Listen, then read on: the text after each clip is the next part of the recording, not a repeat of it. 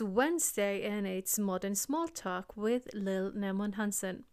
This is episode number 30 on the Self Leadership Through Storytelling channel. You get weekly shows here every day where I talk about self leadership from the different aspects of communication, creativity, leadership, and a higher quality of life.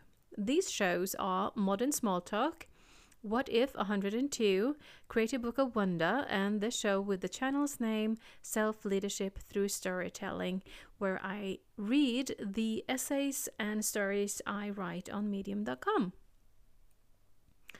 So about reading, this show is called Reading People in Small Talk Situations. So have you noticed when you come to a new situation and you meet new people, you start to read them unconsciously, of course. It's a defense mechanism we've learned from all the times we've been so surprised at someone's behavior towards us that we'd rather not feel like that again, so we start storing people's behavior in a subconscious file somewhere in our mind. We've learned from people who are great at it that, of course, it's possible to read any situation, and there are even professions who rely on their abilities to read a room, like actors and musicians, comedians, and other entertainers. Also, salespeople, speakers, and teachers, just to name a few. It's different when you have one person in front of you, or maybe two. So a group can be read for what they all have in common. In studies of gaze processing by Timothy Sweeney and David Whitney, research suggests that we have mechanisms for an ensemble perception that allow us to quickly extract an average impression from a crowd. A link to this study will be in the show notes if you'd like to read more about it. So all the comedians or speaker can be sure of from the group is that they're out to be entertained by them and maybe learn something in the process. And that you chose them for a reason. So maybe your friend recommended them, maybe you found them online and wanted to give it a go.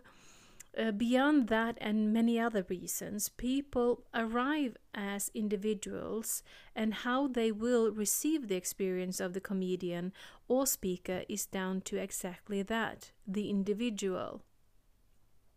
So in small talk, you meet the individual up close, and it's no wonder that most entertainers prefer a crowded room rather than an intimate group of 3 or 5.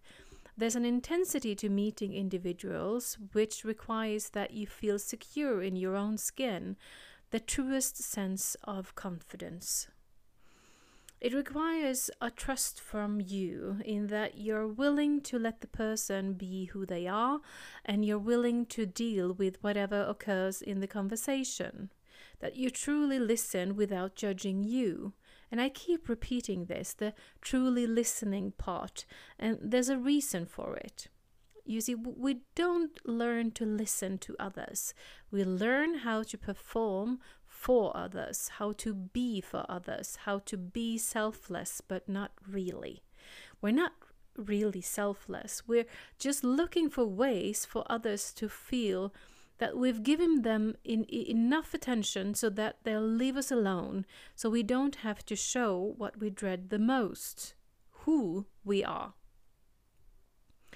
Because since we've never learned how to truly listen, we haven't learned how to listen to ourselves, to our needs, and what's right about us, and what we'd like to better. Or maybe we do know what we'd like to, how to better ourselves, but how much do you know about what you enjoy about yourself, what you like about yourself, what you're proud of? In effect, society would rather deal with your depression and the anxiety you feel from feeling that you're always wrong and you don't fit in, that you're never enough for others, which is true. You cannot be enough for others, for everyone out there. It's a never-ending story, and I'm not saying that you should give up, just change tactics. The more fruitful way of going about this is to focus on how you can be enough for you, which in turn will inspire others who see you and observe you, yes, people observe you, to find themselves to be enough. Let me repeat that. That they see you be enough, so they are inspired to find that themselves are enough. Then all of you can engage from a sense of peace and contentment, which is the bonus of feeling that you're enough. Imagine standing there with a person in front of you that you have chosen to engage with because you had a feeling it somehow would be beneficial to you, or they've chosen to talk to you. That although you feel your heart racing and something that once was identified as stress now might be a sense of excitement, you remember that you are enough as you are in that moment, and you're curious to see what happens in this short conversation. So you have a choice. You can blame society, school, or parents for not teaching you to truly listen, to listen to your own needs. Or you can see that nobody taught them to truly listen either. They cannot teach you what they've never experienced themselves. The world isn't perfect, even though it tries to be. We're all still learning, and in my opinion, that is the point of living. To enrich yourself with experiences through all your senses and follow your inner drive. People can't recognize the need for change. They'll just keep spinning in the loop of frustration, maybe having a sense of something has to be possible, but not having the gumption to step out of the loop. So that is up to you to have the gumption. Basically, reading in individuals has more traps than it's worth. For example, there are multiple reasons for one facial expression. If you look at newborn babies, it's easy to think they're smiling in their sleep when they appear to be smiling.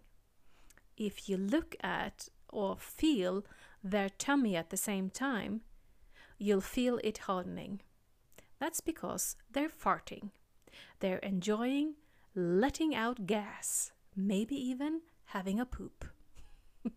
And that's joy for a baby. Another example, my friend. When I talk with her, when I talk about something, I can see that she fades out. Her eyes disconnect. That's because she's going into her mind to look for how to respond from her experience. She's not listening to me. She's looking for stories or examples of how she agrees or disagrees. And this makes it quite impossible to talk with her, and it's not that enjoyable because our conversations are just a tennis match of opinions. And asking her what she thinks doesn't always invite her to say what she thinks. She needs me to come with a statement for her to release a statement of her own. When you try to read other people, what you don't recognize, you cannot see. It will only seem off to you or weird. You might as well just listen and take in what feels right to you and leave the rest. When you truly listen, you'll understand something right there and then. Other things will come to you later when you are in a different situation or meet somebody else, or even whilst watching a movie or listening to a song. When you truly listen, you choose to receive all the information, whether you get it right there or later. When you listen and judge, you or the other person, when you look for the whys and hows and whilst they're talking, you're missing out, and in effect they're missing out because they lose out on what you could have offered to the situation had you only listened in the first place. So that was show number 30 about reading people in small talk situations. So now you see it's not that easy to use the tools of reading people. It really takes a lot of experience. I found this show called Lie to Me. It's called Lie to Me. Magnificent show based on a true story where a guy actually works as a lie detector, reading people, but it's so dependent on the situation, it's dependent on the people's experience, but facial expressions, we do read them all the time. So, but reading people will always have you being on offense. Modern small talk is not about being on offense or defense, it's about just being. So there, on the next episode, I will talk more on this, and this episode will be on Friday, published on Friday, and there was one on Sunday as well. So 3 times a week you can listen to our chat on Modern Small Talk. And if you have any comments about everything that I'm talking about, then maybe you were inspired about something that you find difficult in a small talk situation, let me know. Give me a shout out on my website, lifebylil.com, or you can go on Anchor FM and leave a message for me there. You can write me on email on lifebylil.com. There's lil@lifebylil.com, double L, double L because I'm Norwegian. We write Lil with double L's there. And I'm looking forward to seeing you one day, maybe in a class. I will, however, have a class on Modern Small Talk in April. It's the 23rd on a Friday. It's only a online class. And there will be more information soon. And I'm looking forward to hearing about what you find exciting or difficult about small talk, so we can get people talking. So have a most beautiful day. Bye.